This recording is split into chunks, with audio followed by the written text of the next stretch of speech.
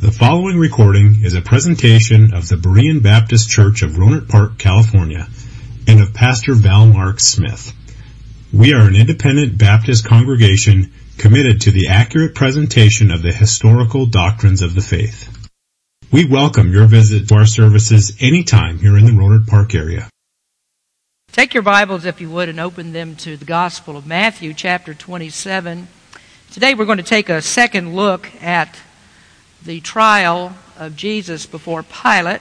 We began this message last week, and so today we're going to look at the trial again. And I want to go straight to the reading of the text. So if you'd find the scripture, Matthew chapter 27, I'll begin reading it. Verse number 11, "And Jesus stood before the governor, and the governor asked him, saying, Art thou the king of the Jews? And Jesus said unto him, Thou sayest. And when he was accused of the chief priests and elders, he answered nothing. Then said Pilate unto him, Hearest thou not how many things they witness against thee?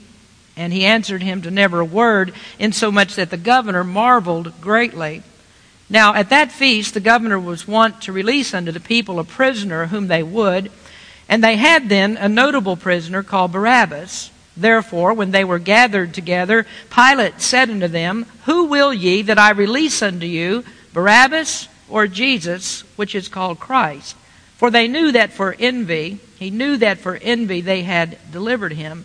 When he was set down in the judgment seat, his wife sent unto him, saying, Have thou nothing to do with that just man? For I have suffered many things this day in a dream because of him. But the chief priests and elders persuaded the multitude that they should ask Barabbas and destroy Jesus. The governor answered and said unto them, Whither of the twain will ye that I release unto you? They said, Barabbas. Pilate saith unto them, What shall I do then with Jesus, which is called Christ? They all say unto him, Let him be crucified. And the governor said, Why, what evil hath he done? But they cried out the more, saying, Let him be crucified. And Pilate saw that he could prevail nothing, but rather a tumult was made. He took water and washed his hands before the multitude, saying, I am innocent of the blood of this just person. See ye to it. Then answered all the people and said, His blood be on us and on our children. Then released he Barabbas unto them, and when he had scourged Jesus, he delivered him to be crucified. Father, we ask that you'd give us wisdom today as we look into this passage, and help us, Lord, to see what you'd have for us here and understand what a great sacrifice that Jesus made for our sins. In Jesus' name we pray. Amen. You may be seated. I'd like you to keep your Bible open, if you would, and lick your fingers and your toes or whatever else you might use to turn to Scriptures, because we are going to take a journey through Scripture today. Verse number 11 says, And Jesus stood before the governor, and the governor asked him, saying, Art thou the king of the Jews? And Jesus said unto him, Thou sayest. Well, that's a great question, isn't it? Are you the king of the Jews? And for Jesus to answer that question in the affirmative is to say that he is the Almighty God. Now, Pilate didn't actually intend the question in that way, but before the questioning is over, this is exactly what Jesus will affirm. If you look there in the 22nd verse, Pilate asked the crowd, What shall I do with Jesus, which is called the Christ? And there we see the word Christ that is applied to him. He is the Messiah. Christ is the Greek term for Messiah. That means that he is the anointed of God. And he is the King to whom all heaven and earth must bow. And so eventually everyone is going to answer the question that Pilate asked, What shall I do with Jesus? What must I do with Jesus? And we understand from the message last week and what we've read here that this was truly a dilemma for Pilate. He didn't ask this question of Jesus in relation to his soul. He wasn't thinking about where he would spend eternity. But what he asked and the decision that he made concerning Jesus had everything to do with his eternal destiny. Now to him, Jesus was just another man. He was an oddity, to be sure, but he was still just another man. Now Pilate's problem is that he had determined that this man Jesus was innocent, and yet he was accused by a crowd that determined that he was guilty. And there was an angry mob there that was asking for his execution, and Pilate was stuck with this problem. What am I going to do with Jesus? Now, I want to back up just for a moment to some of the ground that we covered last week to see why we are where we are and see why Pilate is in such a dilemma. First of all, last week we looked at the cause of the proceedings, and the cause is a hateful verdict that had been handed down by a corrupt Jewish court.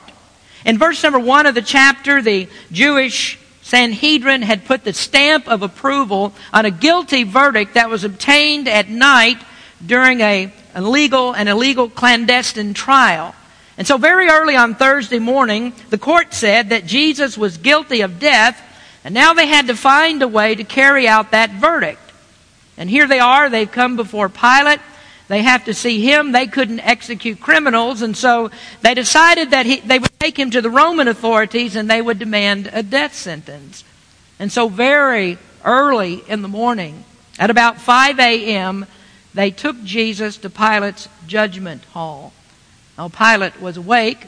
He was anticipating the arrival because the night before he had dispatched a band of soldiers at the request of the Jews, and they had told him that they were going to arrest a man who was about to commit insurrection against Rome.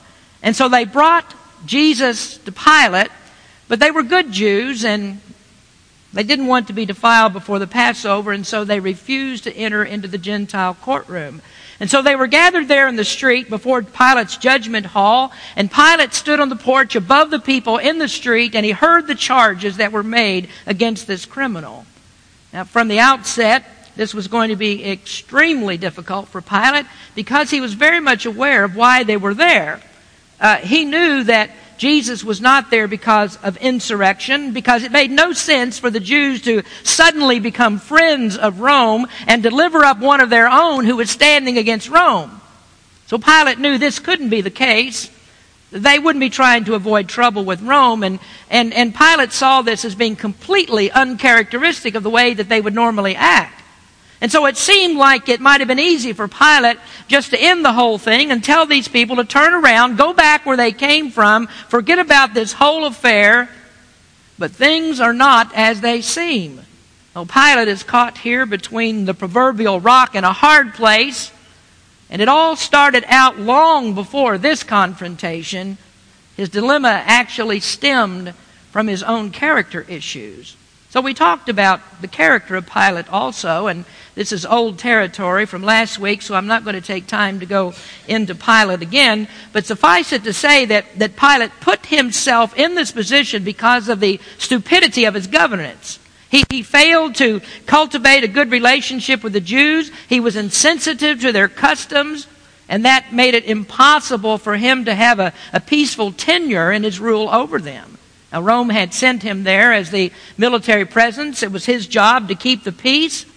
Caesar in Rome had no patience for being personally involved in what went on in these little outposts of the empire. And so he expected that there should come no ideas of insurrection or problems or troubles of keeping the peace. He expected none of that should come to his ears because his governors were supposed to take care of all of that. And yet this is exactly what he got with Pilate. There was so much anger that was built up in the people that peace was impossible for Pilate to keep. And his failures did in fact get relayed to Caesar. And Caesar had to get involved. And Tiberius Caesar in Rome had to reprimand Pilate. And so now here is Pilate, and he can ill afford another incident to come to Caesar's attention. Here is a hotbed of trouble with terrible potential to blow up in his face. And the Jews were absolutely beyond passionate about trying to execute Jesus. And here is Pilate, who is stuck because he really did believe that Jesus was an innocent man.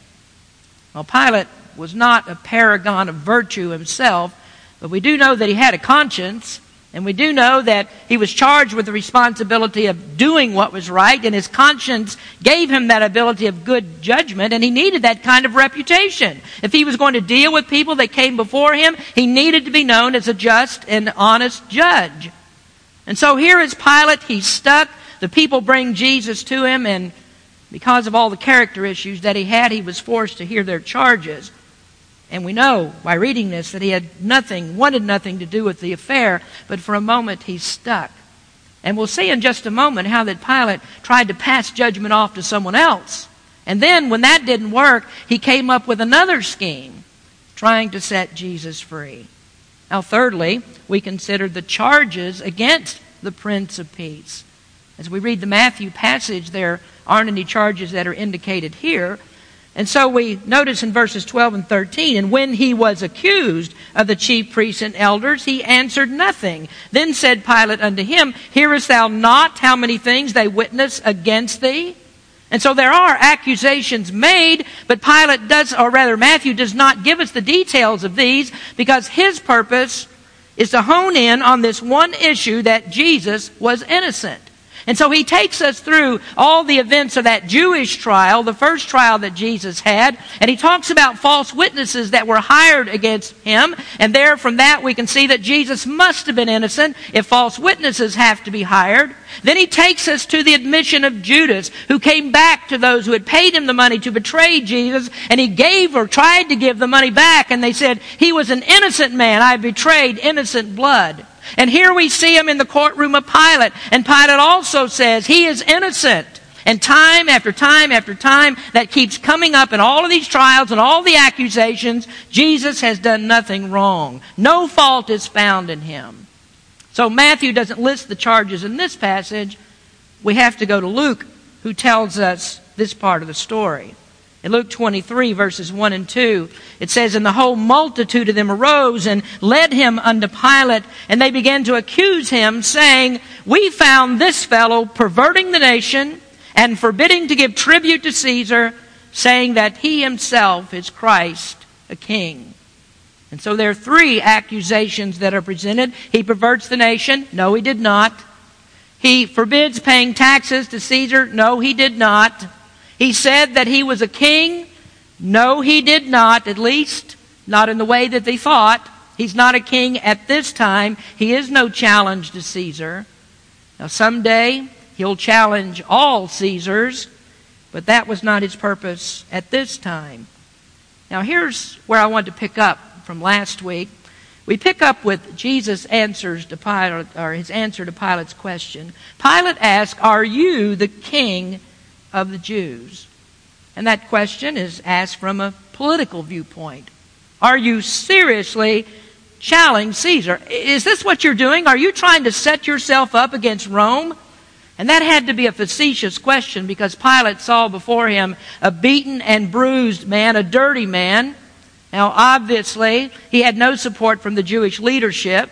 And there's no doubt that Pilate had heard about him. It would be hard to escape the buzz about Jesus in Jerusalem because he had healed so many people. And yet there was nothing that ever came to his ears that this man named Jesus was trying to start a revolt. And so I think that he asked him tongue-in-cheek, are you really a king? And Jesus answered, thou sayest. Now I'd like you to turn in your Bibles to John chapter 18, and this is where we find the complete record of the answer that Jesus gave to the question, are you a king? Now the Jews said to Pilate, we brought him to you because he is a criminal. Now Pilate went back out on the porch. Jesus was inside the hall. This is an open place so that what's said on the outside can be heard on the inside. And so Jesus was on the inside, and Pilate stepped back in from the porch to question Jesus about those accusations that we just read in Luke 23. And here's the conversation beginning in verse 33 of John 18. Then Pilate entered into the judgment hall again and called Jesus and said unto him, art thou the king of the Jews? Jesus answered him, sayest thou this thing of thyself, or did others tell it thee of me? Pilate answered, am I a Jew? Thine own nation and the chief priests have delivered thee unto me. What hast thou done? Jesus answered, my kingdom is not of this world. If my kingdom were of this world, then would my servants fight, that I should not be delivered to the Jews. But now is my kingdom not from hence. Pilate therefore said unto him, art thou a king then? Jesus answered, thou sayest that I am a king. To this end was I born, and for this cause came I into the world, that I should bear witness unto the truth. Everyone that is of the truth heareth my voice. Now the gist of that conversation is as follows. Pilate stepped back in and he asked, "Are you the king of the Jews?" And Jesus said, "Did you think that up? Are you asking me this because you see some evidence that I am a king, or did others plant that thought in your mind?" And Pilate answered back. He said, "Well, this isn't my accusation. The Jews accuse you. I'm not a Jew." In other words, Pilate said, "I don't have a dog in this fight. This is an accusation of your own people." And then Jesus went on to say, "Well, I am a king, but not in the way that you ask. My kingdom is not a political kingdom. Mine is a spiritual kingdom. And if it were otherwise, then my followers would fight in order to make me a king." Now let me pause there for just a moment to take you back to the night before when Jesus was betrayed and how that Peter's actions undermined the cause of Christ. I remember that when Jesus was arrested, that Peter stepped forward trying to stop the arrest, and he drew out his sword and he struck off the ear of the high priest's servant. And Jesus told Peter, "Put your sword back up." Now what Peter had done, he'd stepped beyond the authority of Christ's cause. Jesus could not have his servants use swords and then at the same time come before Pilate and say, "My servants will not fight to make me a king." And that's the trouble that you get into when you try to step out in front of the Lord. Whenever you think that you have a better way of getting things done, you're going to run into trouble. We're not to lead Christ. He's always supposed to be out in front of us. He takes the lead, and otherwise we're going to find ourselves in very difficult situations that'll come back to bite us later or we'll pay for later. So Jesus said to Pilate, "My kingdom is not of this world. If it were of this world, then you would find yourselves in the middle of a fight that you can't win." Now, if Jesus had intended to bring the earthly kingdom at that time, all that we need to do is to look at the book of Revelation to see what the prognosis would be for the enemy. Jesus will conquer. No one prevails against him at that time when he comes to be the king of this world. So Pilate wasn't ready for that answer, so he asked him again. He said, "What are you saying? Are you a king or are you not a king?" And that's when Jesus went far beyond where Pilate was thinking. He reverted to his claim to be God. He said, "For this cause came I into the world." What does that mean? I came into the world?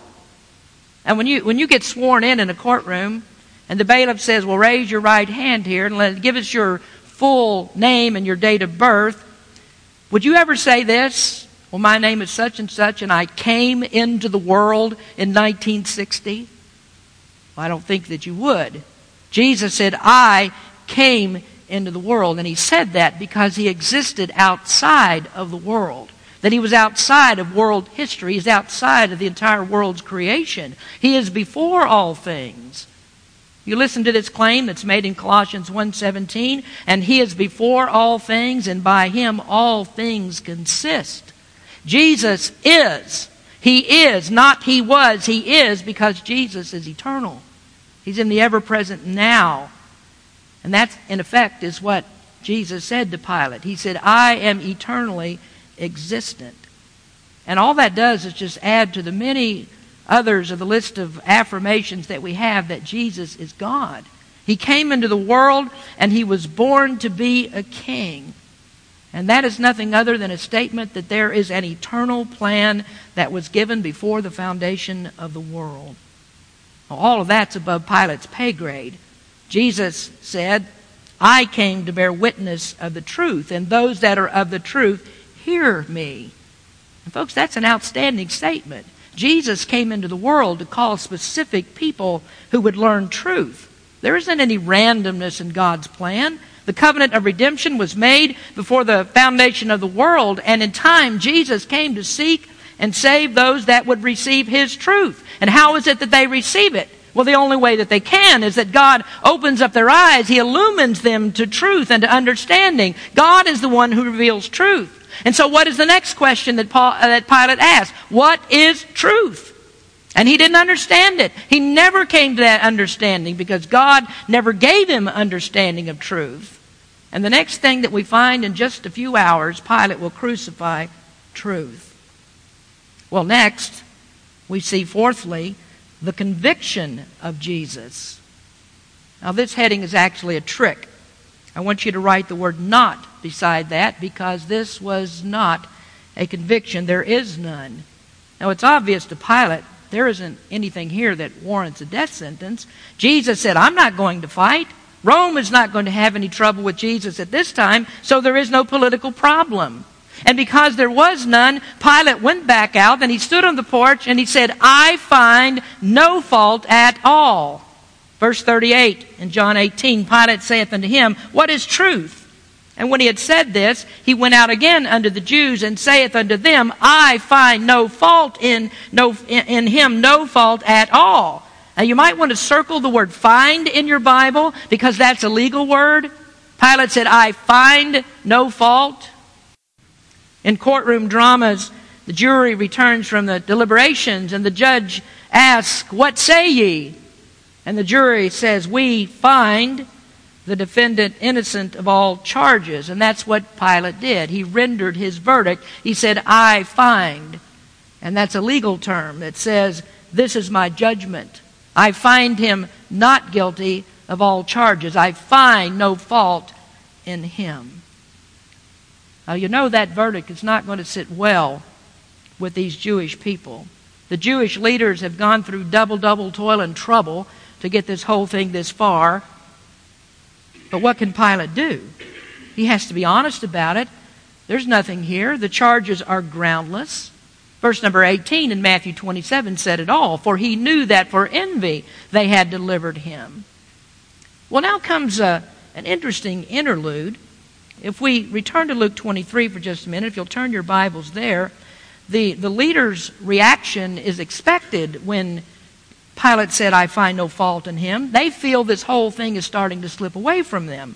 And so in Luke 23, verses 4 and 5, Then said Pilate to the chief priests and to the people, I find no fault in this man. And they were the more fierce, saying, He stirreth up the people, teaching throughout all Jewry, beginning from Galilee to this place.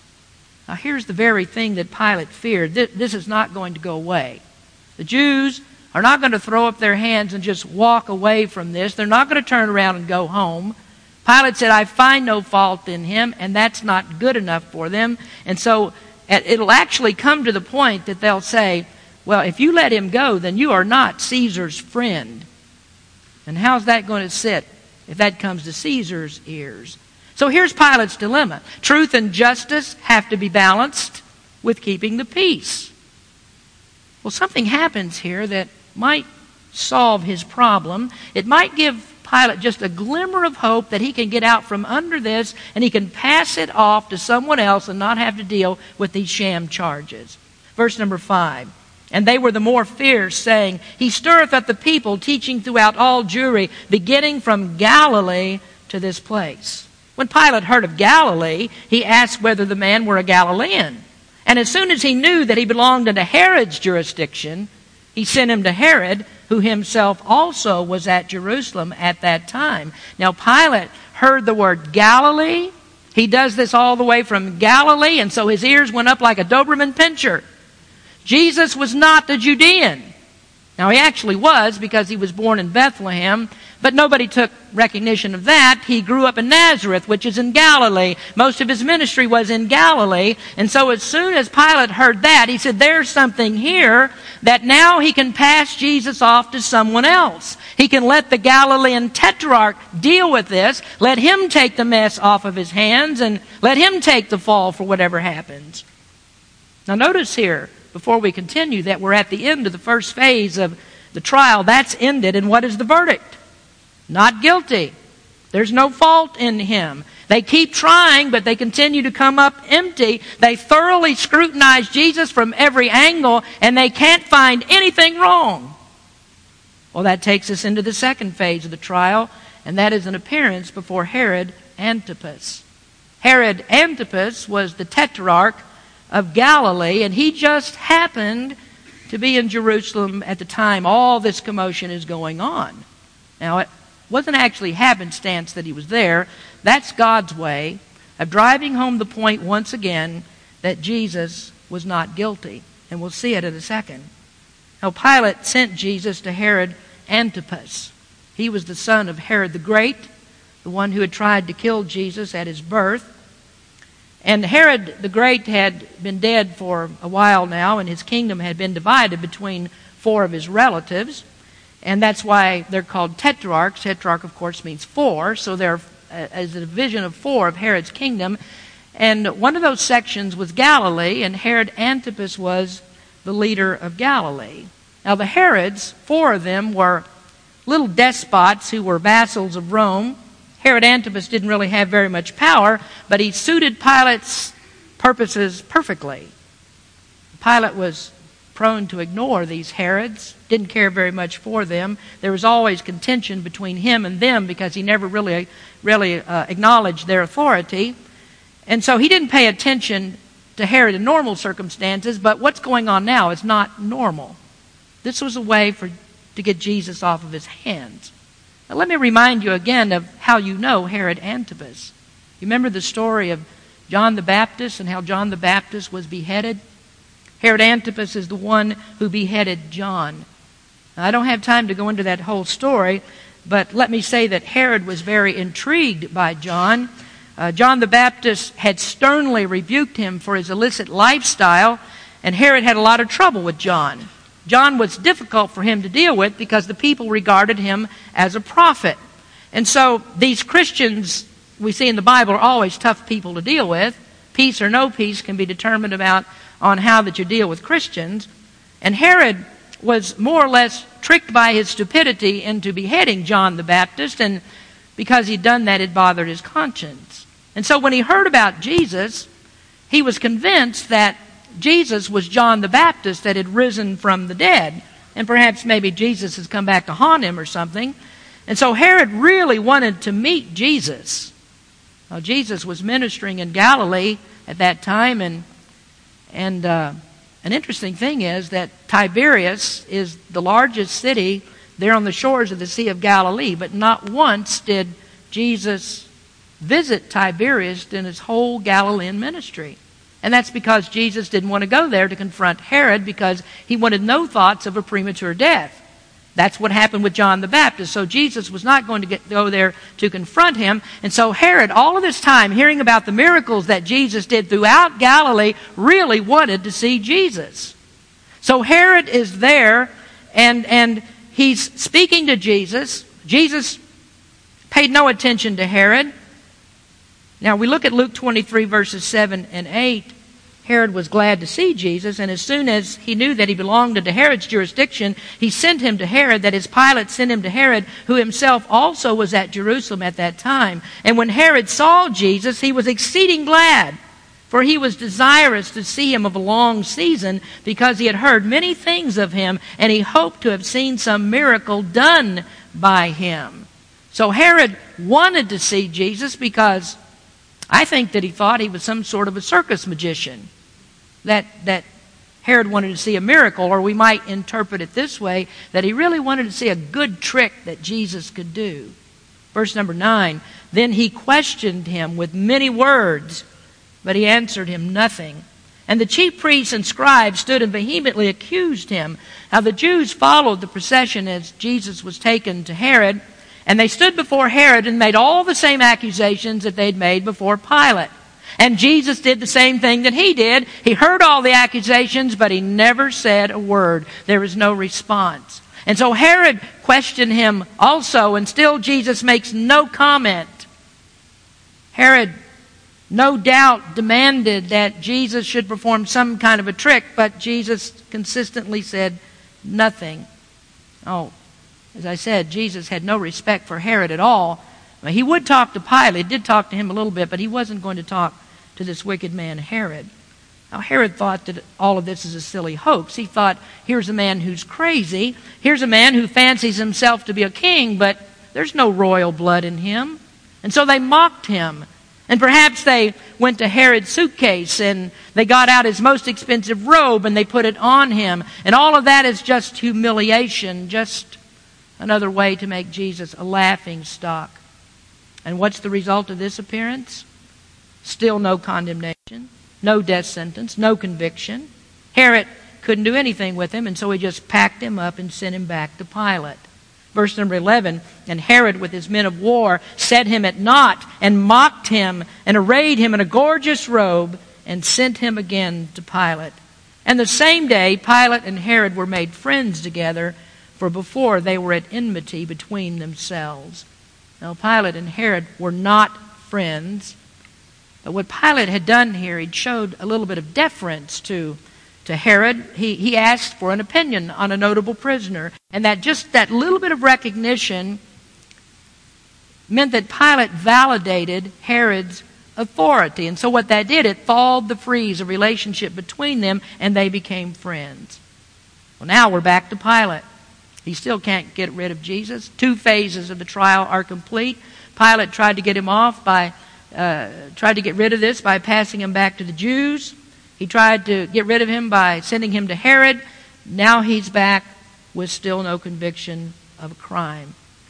Well, we go back now to Matthew 27, and Pilate comes up with another way to release Jesus. Now today I want to finish by introducing you to Barabbas, and we'll talk a little bit about him. We'll talk around him mostly, because I have a message to preach of a different sort in a couple of weeks on Barabbas. So we're through trying to convict Jesus now. That's not going to happen. There's not going to be a conviction. So the next phase of this is not about conviction. It's about who is going to control the outcome. So fifthly, we look at this, that Pilate loses control. Well, Matthew 27, verse 15. Now at that feast, the governor was wont to release unto the people a prisoner whom they would, and they had then a notable prisoner called Barabbas. Therefore, when they were gathered together, Pilate said unto them, Whom will ye that I release unto you, Barabbas or Jesus, which is called Christ? For he knew that for envy they had delivered him. Now the Romans were always looking for a way to get on the good side of the people. There were many Jews that had been in prison that the Jews thought shouldn't be in prison. And so at Passover time, the Romans would do them a favor by releasing a prisoner. Well, it is now Passover, and Pilate has this aha moment where he figures that it's possible to release Jesus if he makes him the favored prisoner to be released. And so his scheme was that he would choose the worst criminal that's in the dungeon, one that people would never choose to release, and then offer them a choice between that man and Jesus. Oh, he needed to choose someone who was a menace to society, the kind of prisoner that nobody would ever want to let out of prison, not somebody that you went back out on the streets endangering your wives and children at night. And Barabbas was that man. He was the worst one in the prison. And who knows, maybe he grew up a bully, maybe he lived a life of crime. We do know this much, that according to John 18, he was a murderer. He's not someone that you want out roaming the streets. Now, nobody had ever petitioned Pilate before to let Barabbas go, at least not until the choice was between Barabbas and Jesus. Now, what Pilate did, he seriously underestimated the hatred for Jesus, and what he did with his scheme is he outsmarted himself, and this turns out to be a real problem because he ends up releasing a known seditionist in the place of one that he had determined to be innocent. So Pilate is thinking, he says, let me put Barabbas out there and let's see what happens. Well, the choice is obvious. Jesus is no threat to public safety. Barabbas is a train wreck of trouble. So you put him out there and put them both together, and this is a no-brainer. And I think that Pilate was right. I think the plan that he devised was a good plan, and it was going to work until there's a fly that gets in the ointment. Now, at this point, the opposition to Jesus is just the Jewish leadership. The crowd, they were still in favor of Jesus, and they'd not been won over to the Jewish leaders' side just yet. So they're in favor of Jesus. And I think that if Pilate had stepped out immediately to make this offer between Barabbas and Jesus, that it would have worked. But we have to remember this, there is nobody in control but God.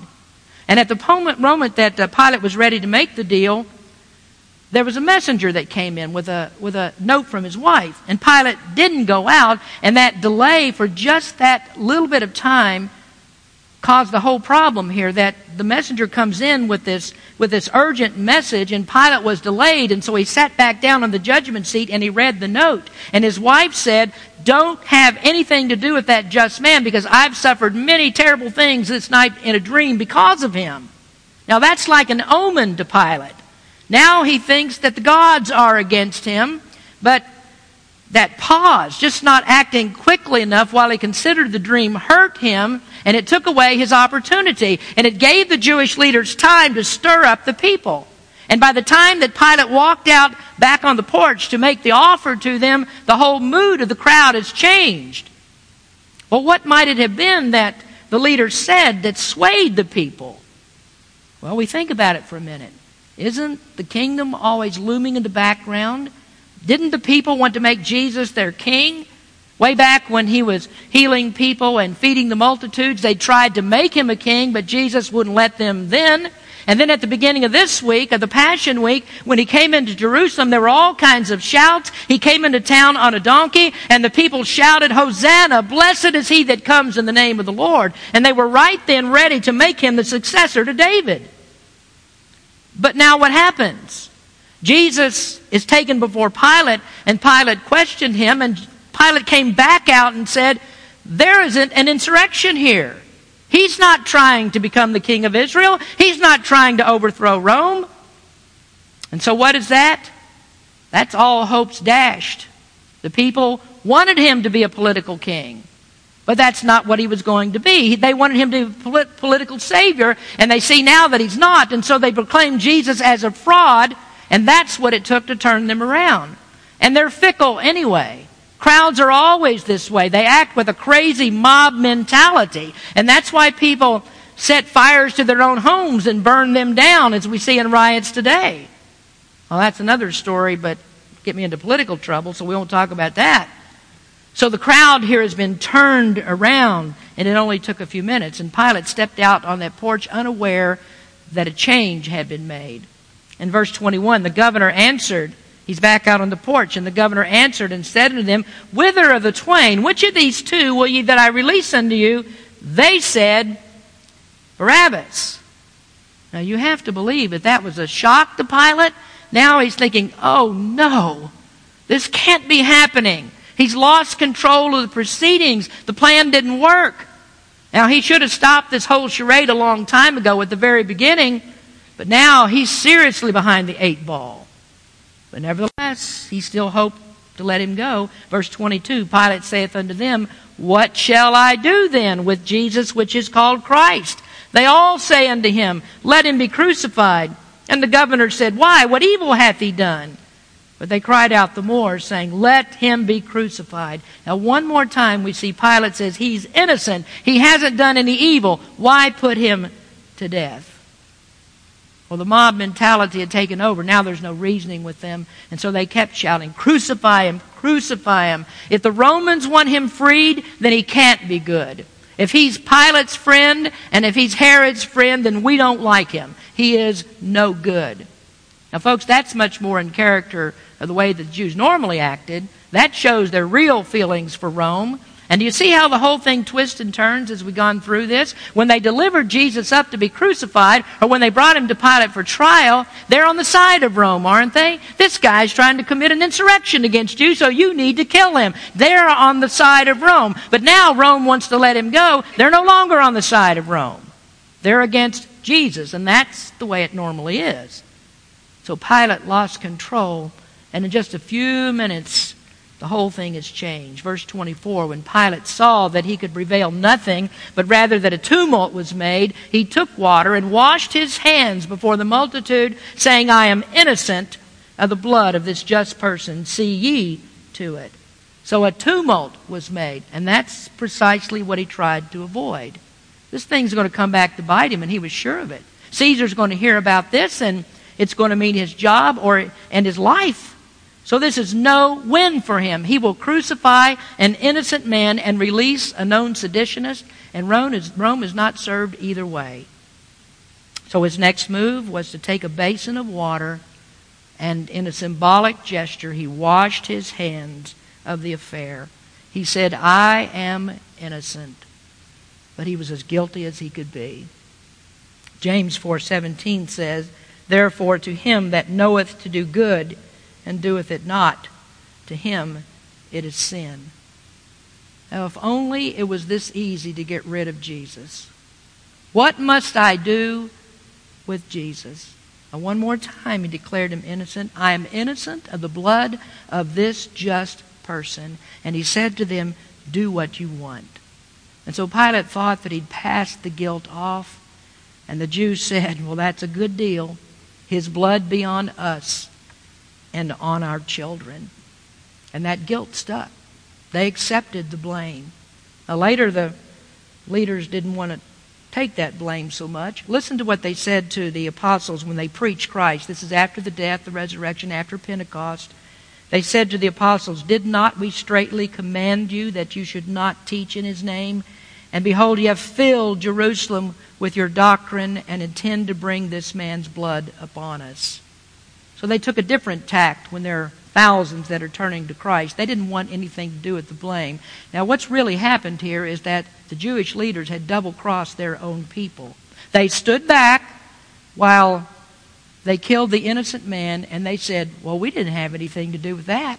That was the Romans that killed Jesus," even though they're the ones that started the whole mess. Now let me show you another remarkable verse and I'll close. I'd like you to go to Acts chapter 2. And it's the day of Pentecost. Peter had just preached his great sermon, and in that sermon he implicated these very same people in the death of Jesus. Now if you look at verse number 23, this is as he's preaching that sermon. He says, "Him," Acts 2:23, "him," that is Jesus, "being delivered by the determinate counsel and foreknowledge of God, ye have taken, and by wicked hands have crucified and slain." So there Peter very clearly says, you killed him.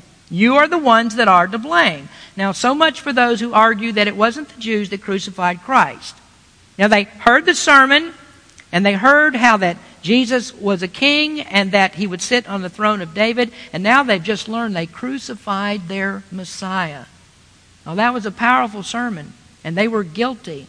They'd wanted him crucified so badly. And then look what happens, verse number 37. "Now when they heard this, they were pricked in their heart, and said unto Peter and to the rest of the apostles, Men and brethren, what shall we do? Then Peter said unto them, Repent and be baptized, every one of you, in the name of Jesus Christ, for the remission of sins, and ye shall receive the gift of the Holy Ghost." So they said, "Look what we've done." The Holy Spirit convicted their hearts, and they said, "What can we do?" And Peter said, "Repent. Trust Christ. Trust his name, and show that you believe in the death, burial, and resurrection, and be baptized." And then look at this tremendous verse that follows, number 39. This is where we're getting to. "For the promise is unto you and to your children and to all that are far off, even as many as the Lord our God shall call." Now they'd said to Pilate, "You let this curse, you let his blood be on us and our children. Let us take that curse. Let us take the curse for killing innocent blood." And what did God say here? He says, well, your children can be released from that curse. Repent and believe and be saved from this wicked generation. Verse 40, "And with many other words did he testify and exhort, saying, Save yourselves from this untoward generation. Then they that gladly received his word were baptized, and the same day there were added unto them about 3,000 souls." Now what have we learned then? We have to decide what to do with Jesus. Nobody's indifferent. You can't wash your hands of Jesus.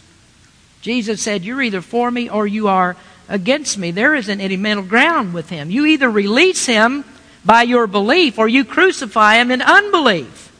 And if you reject him, his blood is on your hands. And friends, I'm going to tell you this, it's a stain that you'll never be able to wash away. If you reject him, the penalty of the cross is your penalty. But the Word of God says that the curse can be lifted from you. There's actually a curse that's been put on of all of mankind because of our sin. And the only one that can ever lift that curse is Jesus Christ. He's the only one that lifts that curse, and he does it by the righteousness of faith. And so, may I suggest something to you? Turn your life over to Jesus' control. You are out of control with your life. You are out of your control when it comes to this issue, the destiny of your soul. You are out of control, and you're going to lose this thing just as Pilate lost it. If you don't answer that question correctly, what must I do with Jesus? And I hope that you answer in the right way. Let's pray. Our Heavenly Father, we come to you and we think about this terrible act of injustice that was done against Jesus. We think about the cruelty that was imposed upon him. Later we'll come to the cross and see what they did. But right here, through many, many instances, it was declared that Jesus was innocent, and the people's hearts were turned to their wickedness and they wanted to crucify him. And Lord, we face that same dilemma today, that there are people who do not believe. Even if Jesus was standing right in front of us today, they would not trust him. They would say, crucify him, because they don't like to have their sins exposed. Now, Lord, we come to you and we ask that you would speak peace to the hearts, that you would open their eyes to the gospel of Jesus Christ and see there is only one way to be released from the curse of sin, and that is to have our faith in Jesus Christ as our Lord and Savior. Well, I just pray that you'd open someone's eyes to that truth today. Help us, Lord, to see you as you truly are, the Savior who gave his life to save us from our sins. Speak to someone today in this time. In Jesus' name we pray. Amen. Thank you for listening to this presentation of the Berean Baptist Church of Rohnert Park, California. If you would like further information about our church, please feel free to call us at area code 707-584-7275 or write to us at Berean Baptist Church, 6298 Country Club Drive, Rohnert Park, California, 94928. Additionally, you may visit us on the World Wide Web at www.bbaptist.org.